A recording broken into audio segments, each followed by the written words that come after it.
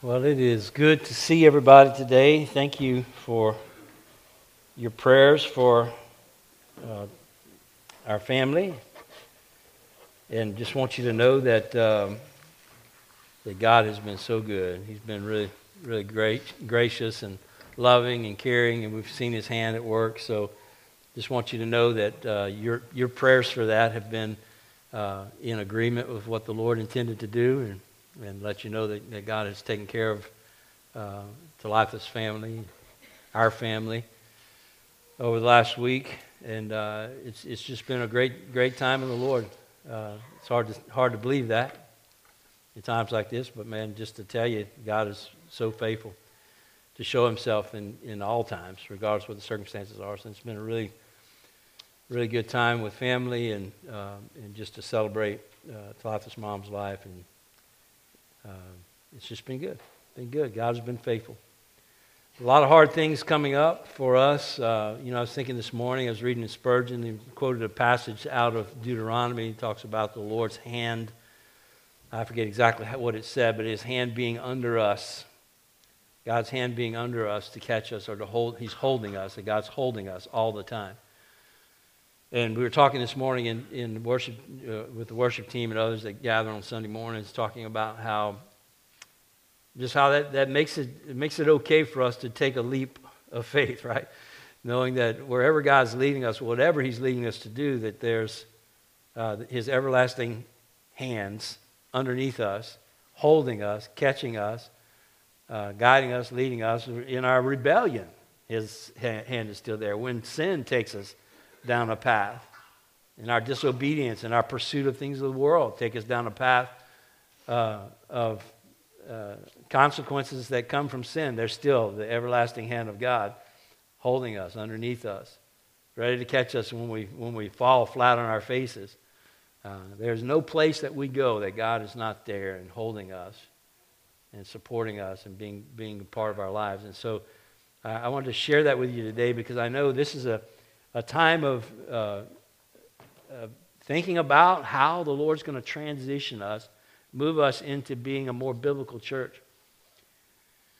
I know I didn't get to preach the sermon last week, but I did get to hear Will preach it, and so you got to hear what the Lord's put on our hearts and regarding, again, just moving this thing forward, thinking about all of us and what God has been doing in our church.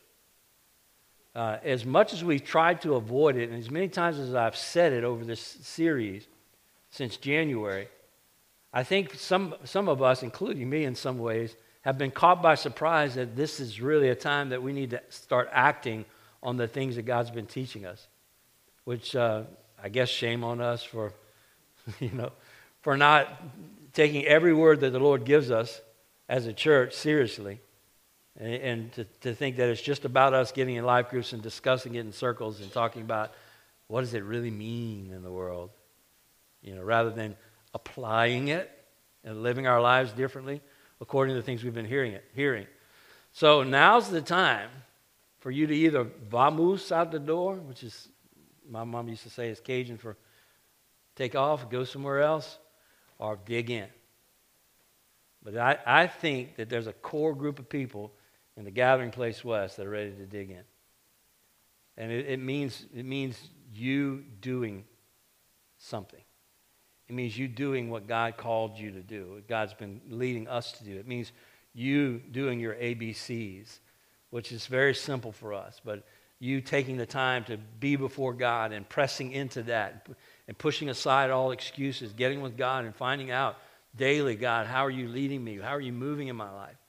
What's your will for me? Let God deal with the sin in our lives, the truth of His Word. Let God move us into action also in relation to the lost world that's surrounding us, that we have just been sitting around every day and not pressing into. Not making stuff happen, but just doing what God's already told us to do, pushing into that. And I've been meeting with 29 people on one-on-one meetings. This week is our last meeting. And as we've been meeting together, we've just seen how difficult it is when you just are determined that you are going to bless people, how hard that can be. And we're still not successful at it, but at least but we're done talking about it. Okay, this is it. Now we need to press it. There's a work that God wants to do in this community that will, believe it or not, this little tiny church of people will be the key to that. Our obedience to God, our willingness to push into obedience, do the hard thing, and take a leap of faith and trust the Lord is what's going to allow this community to begin to be changed. So we're going to be talking about some of the details of that as the Lord unfolds those details. Will's giving you a little, we've talked a lot about transition as far as what happens here on Sunday. We don't know when, how often, whatever is going to happen here. I can tell you, big picture for me is that God's calling me to be more, to have what I told Talitha, I call it a PM in my journals. Whenever I'm writing and God's speaking, I'm PM, a Pauline ministry. Not BM, Bill, PM. More Pauline kind of ministry of equipping and planting. And it may mean for me periods of time when I'm here in Alexandria for 18 months or 2 years, as we see in the text today. Or it might be at times when I'm just coming in to strengthen you as individuals within your own house churches, your life groups that are becoming more vibrant and more vital because each one of you are doing what you need to do within the context of those small groups. I don't know what it's going to look like, but it's going to look like it did for Paul, where the Holy Spirit's going to lead, and I'm going to do what the Holy Spirit leads me to do.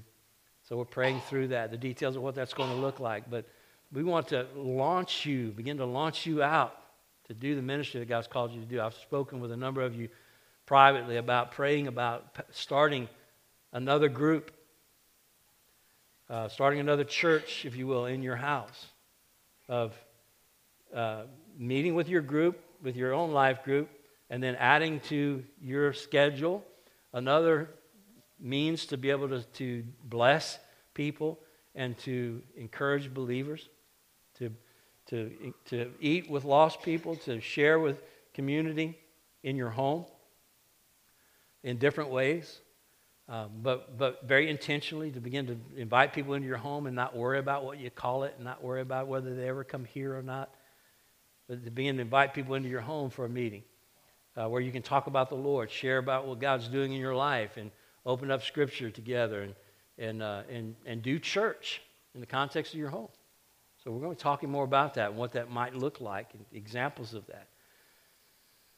But begin praying about that, seeking the Lord for that. Again, some of you are feeling like, man, thanks for sharing that, I'm gone. And I would say to you, it's unfortunate, but I understand. We've never been about trying to fill this place full of people. We've been about the work of God. And up until now, a lot of the work that God's been doing in this church has been a lot of thinking kind of work. And now it's time for us to start acting on some of the things that God's spoken. And so pray for your elders as we seek the Lord, as we ask God what His will is for us, but then also see all the possibilities for you. See all the possibilities for this community as you press into this. It's been a great run up to this point, man. I was thinking this morning as we were singing how sweet it would be that every Sunday when we come together for worship, when all the churches, the little churches in our community come together for worship on Sunday mornings, that we're all introducing people to people that we've met in our little house churches. People that have come to our house churches and found the truth about who God is and the freedom that comes through grace and are experiencing God in that house church, are coming together to worship, and we're having to introduce each other to people. That's going to be a sweet Sunday, right? When we're all singing these songs from our hearts, and we have people next to us who God's used us to impact in a way that they're singing these songs with passion, with a full heart. I can't wait to see how God's going to do that. But there's no room for sitting anymore for us. Sitting and listening is not what we do at the gathering place. Okay, we have been on task. God said that this study would be a study for now, a timely study, and also a purposeful study for us. And now we're starting to see the purpose unfold. It's been sweet to see all the pieces coming together and how God's opening doors. I don't know if y'all know this, but we had a couple last week that visited from Leesville who's interested in planting a church. Now, how did they end up in our church? Wasn't by my doing. God's doing stuff. It's all God, and we need to rest in that. And as we begin to make changes in our own lives in reference to what God's calling us to do, to just know the love of the Father is what holds us, as we were singing this morning. He loves us. He's with us. He's for us. He is motivating us, moving us, and leading us. Y'all with me? Say, oh, yeah. All right. It's good stuff. So we're in Acts chapter 19 today. I've titled the message today, Establishing the Work. You know, we've been establishing the work, but today that title just felt good for what we're going to experience. Now, Paul is fixing to come back to Ephesus, where he made a quick visit earlier and left Aquila and Priscilla to carry on some ministry there. And then Paul moves on, and he goes to Caesarea, and he visits some churches and encourages different churches and goes back to his home church and reports what's going on with them. And he greets some, and he encourages some. And he's short meetings that he's having around in different places in Asia where he's encouraging the believers. All right? Again, that's going to be a part of what we do in ministry together. As we are a biblical church, we need to figure out what is our role in encouraging the other churches around us to push forward. And many of you will have that role of leadership within the house church that you're a part of, within this congregation, encouraging other people in other life groups or house churches as you support them. But that's definitely going to be a role that God's got me in. It's being a keeper of the distinctives that God's given us as the elder of this church. And so Paul is doing that, and he comes back to Ephesus, and there's some encounters that Paul has in this pagan city. Synagogue was there, but the synagogue was small and very synagogue-ish. Right? They were acting like the Pharisees act, and they were being like the Pharisees were, and they had no influence whatsoever.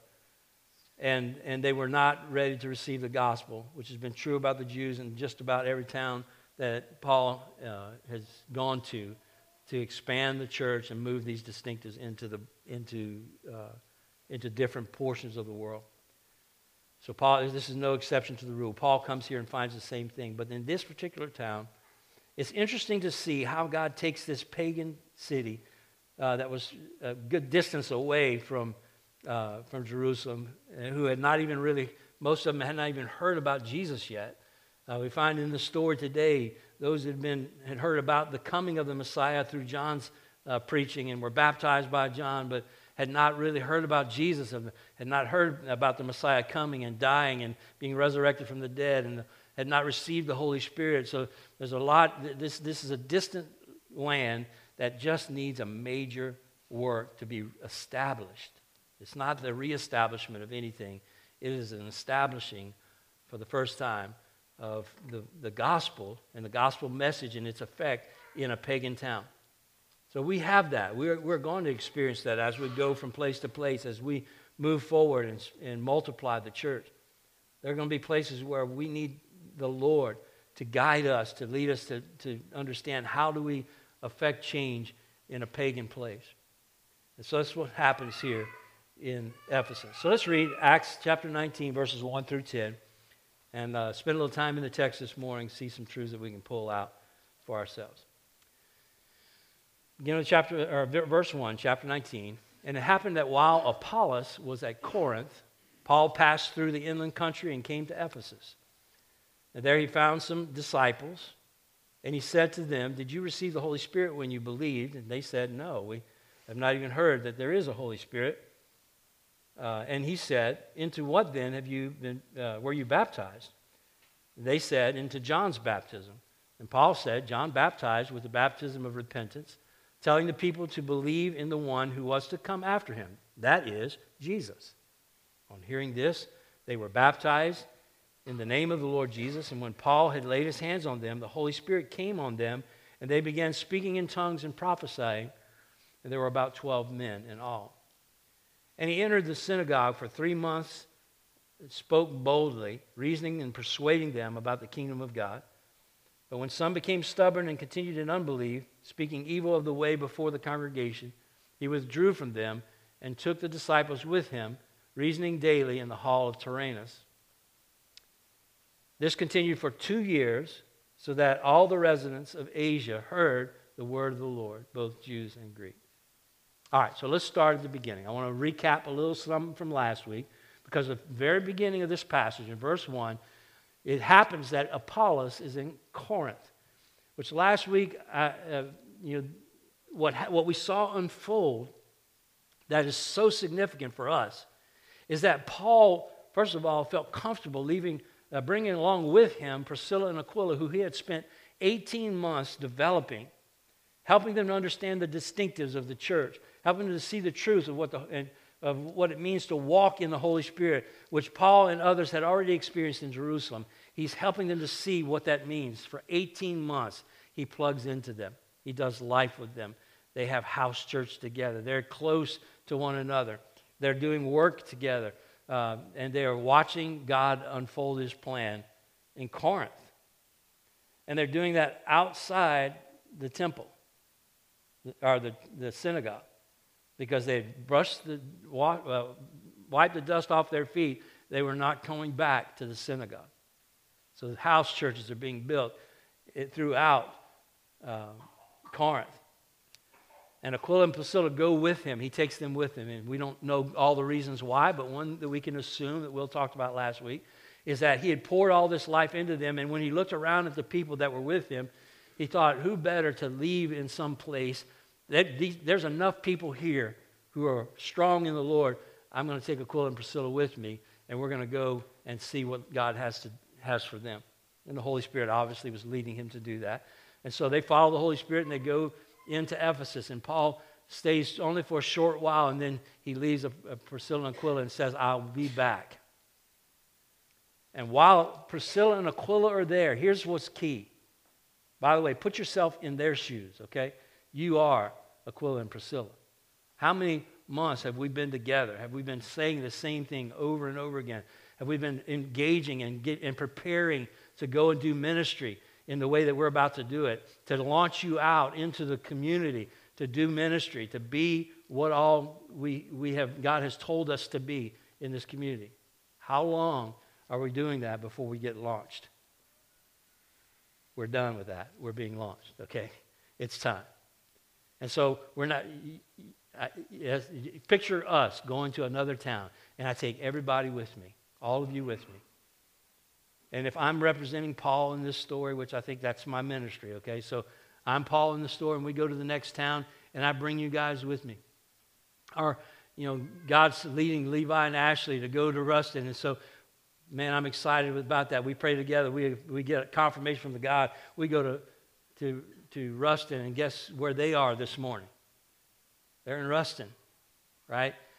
We left them there to do this work, and they are strengthening the church in Ruston. Well, that's what happens, and we need to do that. And it needs to be in the context of this community. This is where God's called you to live and to be. And so it means in your neighborhood. It means at your workplace. It means now's the time we start thinking creatively and asking the Holy Spirit to give us wisdom about how to engage the community around us, to bless people, to build his church in this community. And so we do that. We're launching out. And so he did, and he left them there. But what's beautiful about this story is that Apollos, who is a trained professional, a preacher who knows what he's talking about, shows up in Ephesus and goes to the synagogue to preach, and Aquila and Priscilla pull him aside because he was a man after God's heart, right? He was deeply after God, but he hadn't heard yet about the baptism of the Holy Spirit. He hadn't heard about Jesus dying and being resurrected.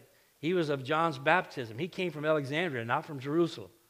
All right, so he didn't have that teaching, more than likely. And so they help him to understand the full gospel, and then he becomes this radical maniac ready to go, right? Oh, it all comes together, I see. So he was a wanderer really out there, waiting on the complete gospel. And Aquila and Priscilla gave it to him, not Paul.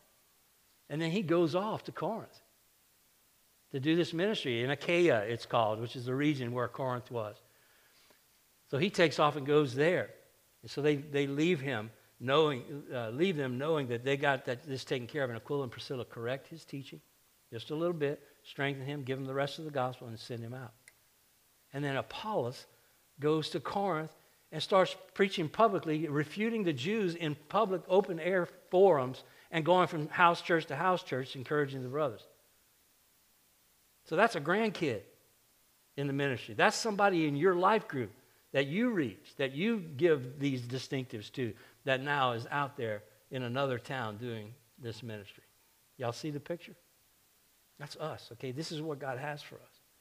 So I love that. It's shared leadership. And one of the distinctives of one of the things that we need to understand is as we establish God's work, establish the work in a new location, whether it be in your home or whether it be in another town or whether it be in Romania in March or Honduras in January, when we go to these places, when we establish the work, one thing we need to understand is there's shared leadership involved. We are looking for leaders. We are building, promoting, working with leaders. All right, so Apollos is helping the church at Corinth now. The Spirit brought him to Ephesus so that he could be strengthened by getting the whole truth about Jesus, probably received the Holy Spirit at that point, and he's a spiritual grandchild of Paul. Leaders making leaders, and we need leaders at the gathering place. I hope you accepted that challenge last week and you've been dealing with that and allowing the Holy Spirit to fill you and not running in fear away and listening to the lies of the enemy who says you are not able, ready, worthy, it won't be enjoyable, whatever he's telling you. Second thing I notice is they strengthened the wanderers. Ephesus was a very large city, okay? The Romans called it the first and greatest metropolis of Asia. It was a huge city. There was a theater in Ephesus that seated 50,000 spectators. All right? To give you an example, Rapides Parish Coliseum seats what, 10? Max out? 10,000. Okay, it's 50,000 seat theater in Ephesus. So even though the church was growing under the leadership of Aquila and Priscilla, it makes sense that there are still people in this city who were a part of John's baptism. They knew the Messiah was coming. They put their faith in the Messiah that was coming, but they had not yet heard the whole message. And so also in this story are these 12 men. 12 men that had not heard about the Holy Spirit's coming. And so Paul comes into that town to strengthen these wanderers. You know, for us, a wanderer is somebody who is a believer, but does not understand, but in the Spirit has made them dissatisfied with what they've been experiencing in church, and they're looking for something authentic, real, organic. They're looking for a relationship and not just dead religion. And so Paul does the same thing that Aquila and Priscilla did with Apollos. He completes their gospel message. He's been baptized. They had been baptized with John's baptisms. They hadn't even heard that the Messiah had come. Now, they had heard that the Holy Spirit was coming. If they were truly baptized by John's baptism, then John proclaimed that the Spirit was coming. He preached about the Holy Spirit that would come. You can go back and look at it in the Gospels. But all the events of the life of Jesus, his death, the life of Jesus, his death, his resurrection, and the coming of the Holy Spirit, this was all new to them.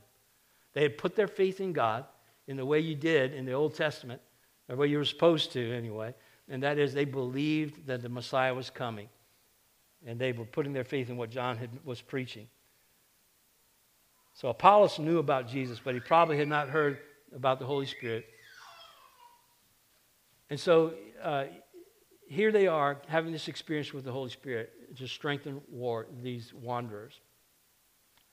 Now, I thought about this past week. First of all, realize that one of our ministries in establishing the work of God wherever we go is going to be reaching out to wanderers. It's going to be God allowing us to showing us, rather, how to reach out to people who are still stuck in the deadness of their religion, but are pursuing and seeking God. They want to know God, but they're like Crispus was in Corinth. They're stuck in a synagogue, and when the gospel is preached, they can't even respond to it because it's so out of character of the people that are sitting around them every Sunday or Sabbath for them. And there are people out there like that. Some of you are those people. You knew that there was more for you in God, and you wanted that. God put that in your heart, and you found it in Scripture. You found it in Jesus, and you found a group of believers that can help you that helped you to get there. And we have a tremendous responsibility to do that for others. Right? How can we sit in the beauty of what God's done in our lives and the knowledge that we have of Him and sit here having been called out of the deadness of religion and not offer that to people who don't have the complete story, right? Y'all with me? So we've got a goal at the gathering place. This is one of the things that God's calling us to do, and that is to establish the work by sharing leadership, first of all, each one of you being leaders, and then strengthening wanderers that are out there. A third thing that happens here is Paul also establishes the eldership, his eldership. Paul lays his hands on them and they receive the Holy Spirit. And remember, this happened also with Peter and John. And there's reasons behind it. There's not a doctrine here related to the Holy Spirit, or a doctrine related to tongues and prophesying. Okay, y'all with me? I want to help you to understand this. Okay, we're not doing a study on the doctrine of tongues and prophesying today, but I want you to know that we have already seen thousands of people who have received the Holy Spirit who have not prophesied and have not spoken in tongues. Do y'all know that? Do you remember that? Because what happens is some well-meaning people will come into your life and put some work on you that says, if you don't speak in tongues, you're not a believer. Because look at what happened here. They were believers, but they had to also speak in tongues. That is not what this scripture is saying. Now, these particular believers did speak in tongues, but it was not because they had to in order to show that they were saved. All right, it's got to be something other than that, because all these other people, these thousands of people, were not reported to have spoken in tongues. Right? We've seen thousands and thousands of people coming to Christ, and we find no mention of those people having to speak in tongues. Now, don't you think that if that was necessary, that would be in every one of these scenarios? I'll tell you what seems to be a consistent, up to this point, you've seen it with me as we've been studying this, seems to be a consistent message of what happens when the Holy Spirit comes into our lives, is that we become selfless, is that we become, that our possessions are no longer the thing that is no longer about us, it's about others, that we share our possessions, even selling our possessions if we need to, in order to take care of people within the body. That there's a oneness and a closeness that is shared within the body of believers that would cause them to be united in purpose, to be committed to the apostles' teachings and to fellowship, the breaking of bread and to prayer. All these things we've been talking about being and doing. That is what's consistently being done. You're not missing anything. Okay? You have the Holy Spirit living inside of you. He will guide you and give you everything you need. And in this particular case, there is a reason why the Holy Spirit, they see the Holy Spirit come on these men after they put their hands on them and they receive Christ. There's a reason why that is happening. I don't know what all the reasons are. I can speculate what some of those reasons might be. But here's what I want you to know. This is not about a doctrine of speaking in tongues. Y'all with me? Okay? God is not saying that everybody that receives Christ needs to speak in tongues.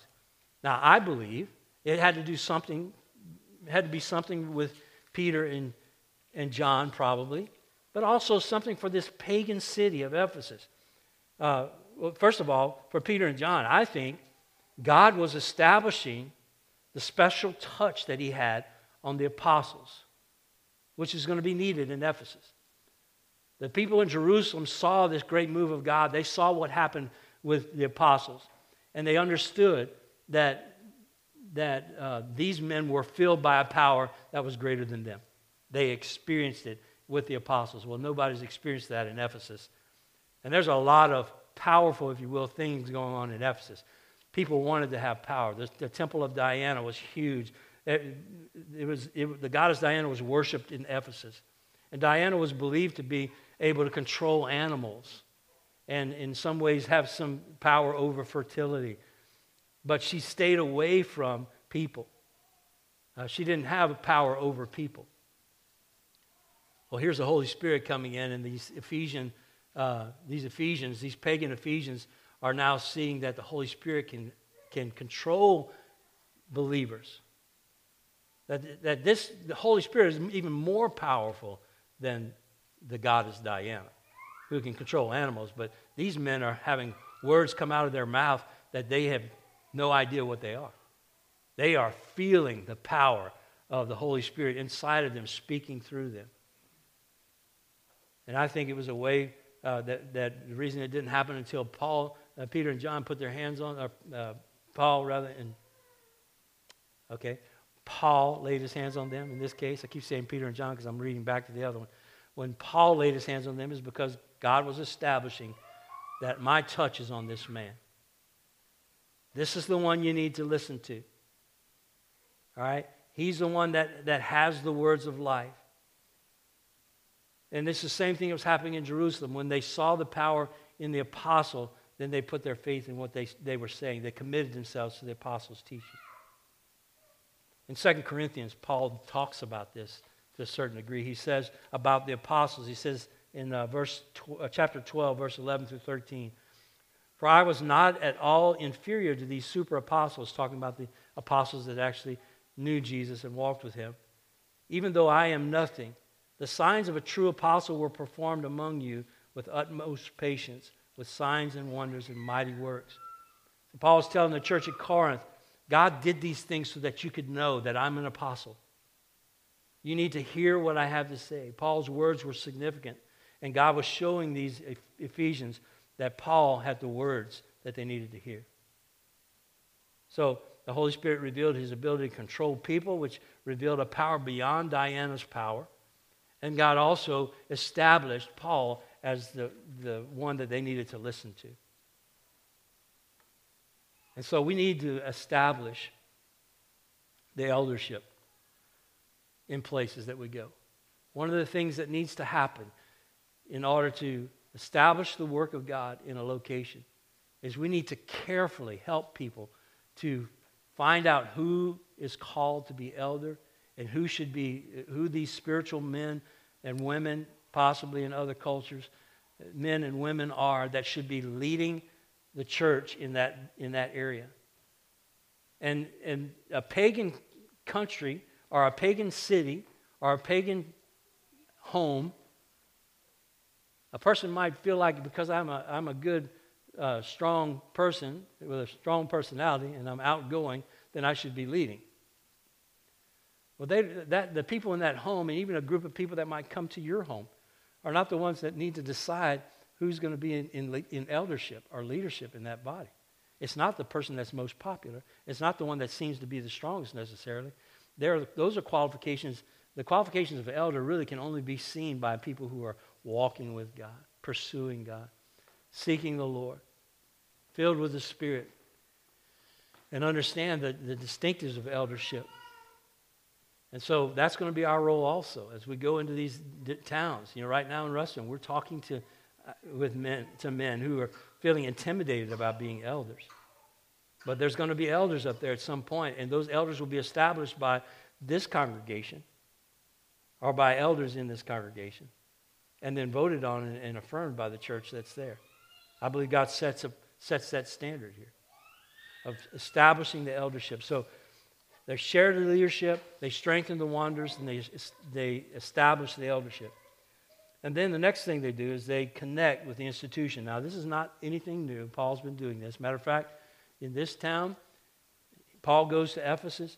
He's preaching the same gospel.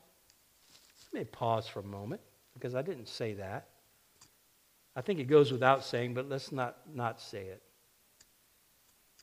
Paul was preaching the gospel. Okay? I want y'all to make sure that you remember what we're about. There's only one message that's being preached. It's the message of Christ. We have one story to tell. It's about the grace of God that was revealed to us through the death and resurrection of Christ, the gift of Jesus to us, and the salvation that he brings. Paul's preaching that message. He's preaching it with power, and he preaches it everywhere. But just like in all the other towns, when he comes to Ephesus, Paul goes to the Jews in Ephesus first to preach the gospel. And he has a similar response here. We looked at this a few weeks ago. He has a similar response here that he got in Corinth. He goes to the synagogue, and look at what happens in verse 8. He entered the synagogue and for 3 months spoke boldly, reasoning and persuading them about the kingdom of God. And we know what Paul's message sounds like. We've read enough of these messages early on in the book of Acts. He's going back to the Old Testament and he's showing how Christ is the Messiah and how Christ, the Messiah, against the teaching of the Jews, the Pharisees and Sadducees, was also the sacrificial lamb for the sins of the world. And he's preaching it and showing them through the use of the Old Testament, which they believed in, supposedly. In verse 9, but when some became stubborn and continued in unbelief, speaking evil of the way, which is what became the name that they called believers in Jesus, those that believed in Jesus, speaking evil of the way before the congregation, he withdrew from them and took his disciples with him, reasoning now daily in the hall of Tyrannus. Now, this continued for how long? 2 years. There's no rhyme or reason to how long Paul stays in a place other than one thing. What is it? Holy Spirit. Whatever the Holy Spirit tells Paul to do, he does it. And in this case, he stays 2 years, so that all the residents of Asia heard the word of the Lord, both Jews and Greeks. All right, so he ends up leaving the synagogue again, and this time he goes to a lecture hall, but he goes there and he's reasoning with people every day for 2 years. So the first thing Paul does is he connects with the institution. He goes in and connects with the people who say they're believers. I don't know what this is going to look like for us, but I know that we need to stay connected to the institution. God has spoken that over and over again and confirmed that again this week, that we have a role, whether it's just to go and share the truth and be rejected, or it's to go and share the truth and somebody like Crispus in Corinth, the ruler of the synagogue, comes to the house of a worshiper and gets saved, and then he's no longer the ruler of the synagogue. I don't know what it's going to be like.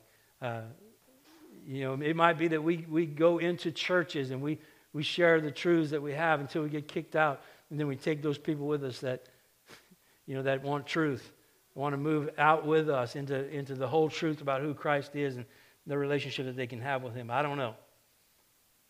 But we are connected. We're going to connect with the institution. But then also, a fifth thing is he commits to stay as long as the Holy Spirit leads. Paul stays to strengthen the work. And we need to be committed to stay as long as the Holy Spirit leads us to stay. In whatever role that he calls you to be in wherever places that he has us to plant churches.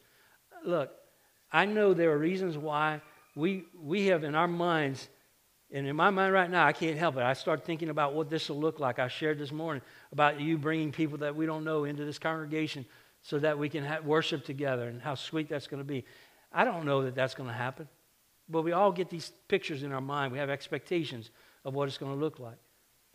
But as we go to establish the work of God in your community, as you go to do that, one of the things that you're going to do is that you need to be resolved about right now before you ever begin to ask God what you're going to do or how you're going to do it, is to resolve that you need to stay as long as God says stay. You need to go and stay as long as God says stay. Whatever work you're in, whatever God's calling you to do, don't get in your mind that this is going to last forever. It may last a week, and God may call you to another land, right? Or here's what some of us have been doing. My fault, okay, as your leader, up till now. But we have our thing that we do. We do our Sunday service. We do our life group when we really feel like it, but we do it pretty consistently now. And then that's it. That's our church. We've done church. Okay? Expand that. Expand that into, how about another night at your house? Oh, wait, that's more time. Yeah, well, okay. And? Are we going to reach this town or not? We're going to reach this town. How about another night in your own house? You keep this group to keep you strong, to encourage you, to come back and share and build them up, to do life together. And then you have another group in your home that might be a hodgepodge of people in the community. And you do life with them.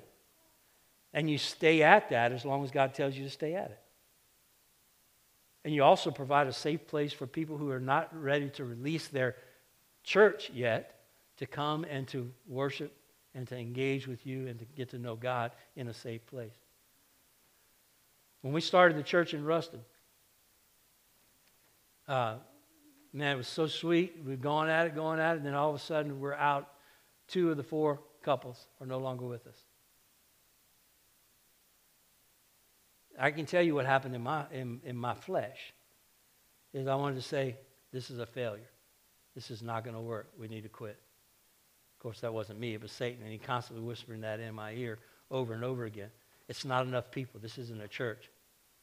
We stayed the course. Those people are still supportive of us, even the ones that left. They will probably be back with us at some point, I'm confident. But here we are. God is building something, and we're going to stay until God says go. And they're going to stay at it until God changes it. Henry Blackaby says in Experiencing God, you keep doing what God told you to do last until he tells you to do something different. And that's where we are. That's where Paul is. He stays at it. He commits himself. And Ephesus needed someone that had faith to be used by the Holy Spirit, right? Because even Aquila and Priscilla, 18 months as compared to what Paul had was not nearly the same. They needed an apostle to come and spend time with them. An apostle who had been used by the Holy Spirit to do signs that would affirm for the Jews and the pagans that are in that town that God was actually in him and with them and could be in them. Jews always wanted to see signs. And God gives that to them. Look at what happens next. Over these 2 years, what's Paul doing? Look in verse 11. And God was doing extraordinary miracles by the hands of Paul, so that even handkerchiefs or aprons that had touched his skin were carried away to the sick, and their diseases left them, and the evil spirits came out of them. All right? Remember, God's affirming the authority of Paul, and also he's affirming the presence of the Holy Spirit. And he's doing that in an attempt to convince everyone that God is present. God is present. He's here. This is God. He's in you. Now, as can always be predicted, Satan makes a big attack on this in this city of Ephesus. There were Jewish exorcists who claimed that they had the same kind of power to cast out evil spirits. This was a new development, by the way, and it's drawing particular attention to this crew at Ephesus, the development of evil spirits being cast out. So these Jewish exorcists claimed that they had that power. There were Greeks that also practiced the dark arts, magic and incantations, used spells from books, magic books. And they were real. These were real spells that Satan used the power that he had to make things happen. And they, as we saw in a story earlier with Peter and John, these people wanted to gain popularity by getting together with Paul, who they now know has this power that even handkerchiefs and aprons were causing people to be healed if they were touched by him.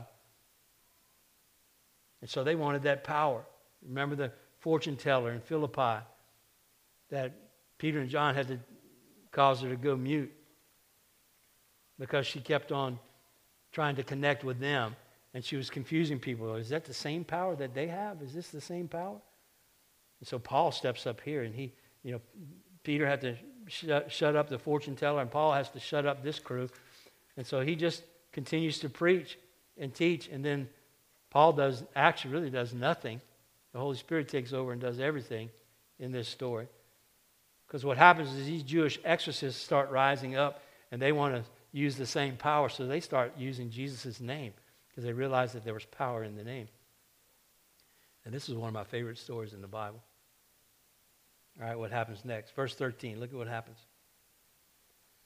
Then some of the itinerant Jewish exorcists undertook to invoke the name of the Lord Jesus over those who had evil spirits, saying, I adjure you by the Jesus whom Paul proclaims. And 7 sons of a Jewish high priest named Sceva were doing this. But the evil spirit answered them, Jesus I know, and Paul I recognize, but who are you? And the man in whom was the evil spirit leaped on them, mastering all of them and overpowering them, so that they fled out of that house naked and wounded. Picture it. That's just a funny story right there. Right? God's not going to tolerate these men's attempts to take credit for what the Holy Spirit is doing in this town. He's not going to allow the pagans or these itinerant Jewish exorcists to take credit for what he's doing. They didn't have the power of God in them. They didn't have the Holy Spirit in them. They were acting based on their desire to gain attention for themselves, more popularity, to show their power. And they got tore up and were left running out of town naked and wounded.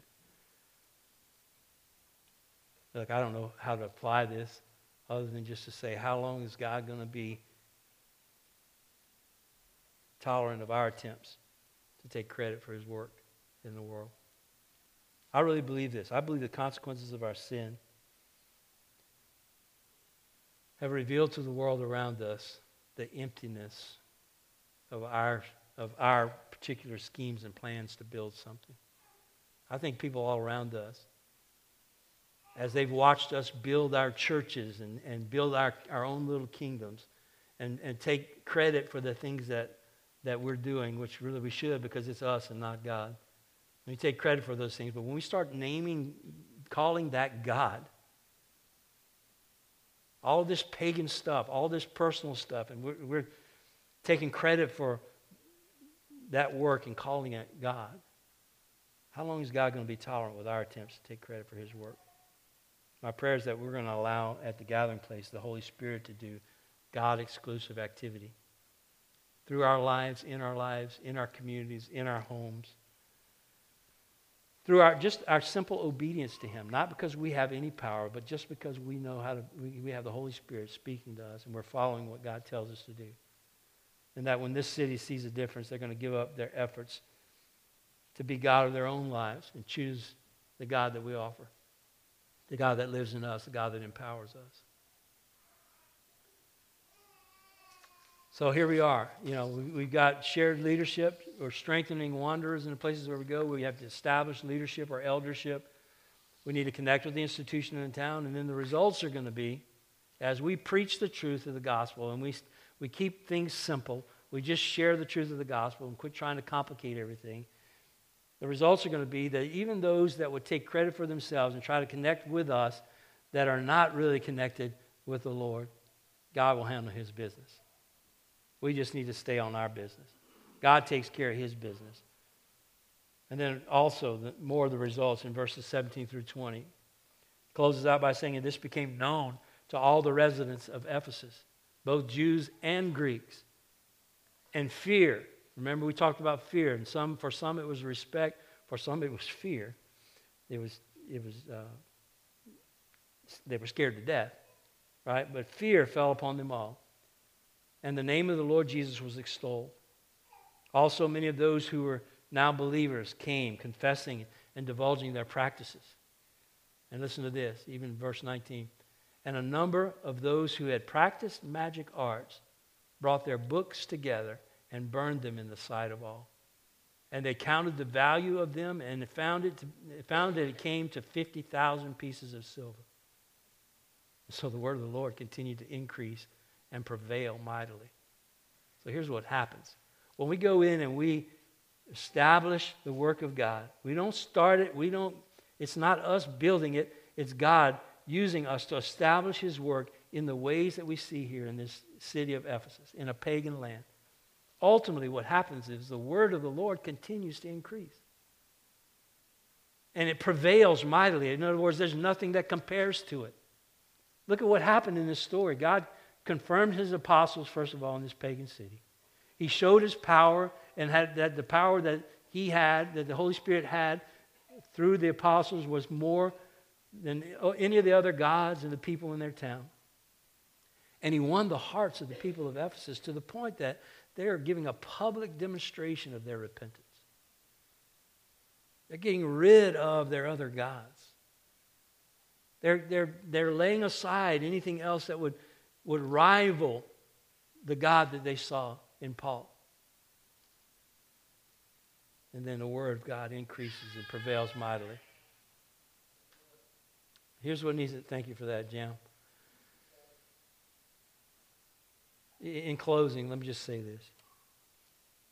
You know, I don't want us, I've been trying today to keep us focused on the fact that when we talk about church and establishing the work of God, we're not talking about what we're doing in Ruston alone or what we're doing in foreign countries or other cities. We're talking about what you're doing in your house. We need to somehow get our minds focused on what needs to happen in your own home and in the life groups that you're attending right now. We need to start seeing that these things need to be established, and they need to be established here in this town, in multiple places around this town. We need to quit thinking of this as church. We need to start thinking of house as church, and this as worship. Church is coming together to worship the Lord. This is all our church is coming together. You have a role. You have a role. God has a place for you in that church that you are eating dinner with every week at night. Yet God has a role for you in that church that you talk about the sermon with every week or study a book with every week. God has a role for you, an active role, something that he wants you to do to encourage the believers there. And then he also has people in this town that you probably need to start having in your home. So start talking about it. Start praying about it. Now, I'm not establishing this for you. I'm saying the work was established, and here's some truths that were there. And for us, we know, look, we have shared leadership. You are that shared leadership. See yourself in that role. We have wanderers all over this town that we need to strengthen. You have wanderers in your life that you need to strengthen. The eldership has been established here. We know who our elders are. We are connecting still with the institution, and you need to stay connected to the institution as a part of the gathering place and what God's called us to do in this town. And then we need to stick with it. We need to quit worrying about the results and just stay with it. There are times when Talitha and I have gone to Ruston, and there's been one couple that we've met with, and it was beautiful. It's a great time. It was part of God establishing the work. There will be times when there's a few of you there, and it's okay. But then also be thinking about how do we expand this to touch the people that are out in the community, people that don't know Christ. How can we bless them in our church? And as I said a couple of weeks ago, it's a safe place even for people that are not comfortable yet disconnecting from their religious experience. It's a safe place is your home. So we want to establish you, we want to equip you, we want to advise you any way that we can as elders to begin to work on this now. It's not going to be a top-down kind of thing. This is going to be us together, figuring it out with the help of the Holy Spirit. And then the elders we'll do our job in keeping a check on that and shepherding the flock, bringing correction if it's needed. But I just believe there's a lot of you that are ready to step forward. So let's pray for that this morning. And as we close out in worship today, let's let that be in our hearts and our minds. I'm praying for you. Praying for you that God would reveal to you what it is he has for you to do. And that you'll find the courage and the resolve to step up and do it. Father, thank you for your word, for the truths that we've heard today. And Lord, I just pray that you'll help this to make sense. Help us to make sense of what we've heard. And God, not just spin it around in our heads, but just to again, find a little more resolve with the help of your Spirit. A little more resolve in our hearts to walk it out. To just be obedient to you, to seek you about what you'd have us to do. Lord, if there's anybody here that has found a comfort zone of just sitting and listening in regard to the community that you've called us to be a part of, Father, I pray that you challenge their hearts. I pray that you would mute the voice of the enemy, or at least let us recognize and take those thoughts captive that he puts in our minds.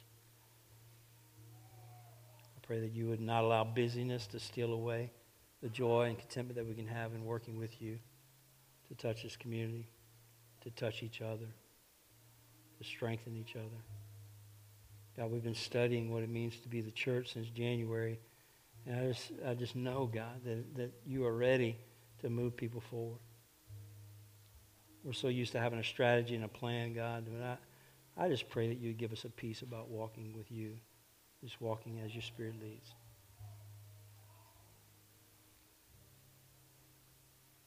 Break apart the things that are not of you, and build into our lives those things that you desire. Thank you that you choose to be involved with us in such a personal way. And we embrace that today in Jesus' name.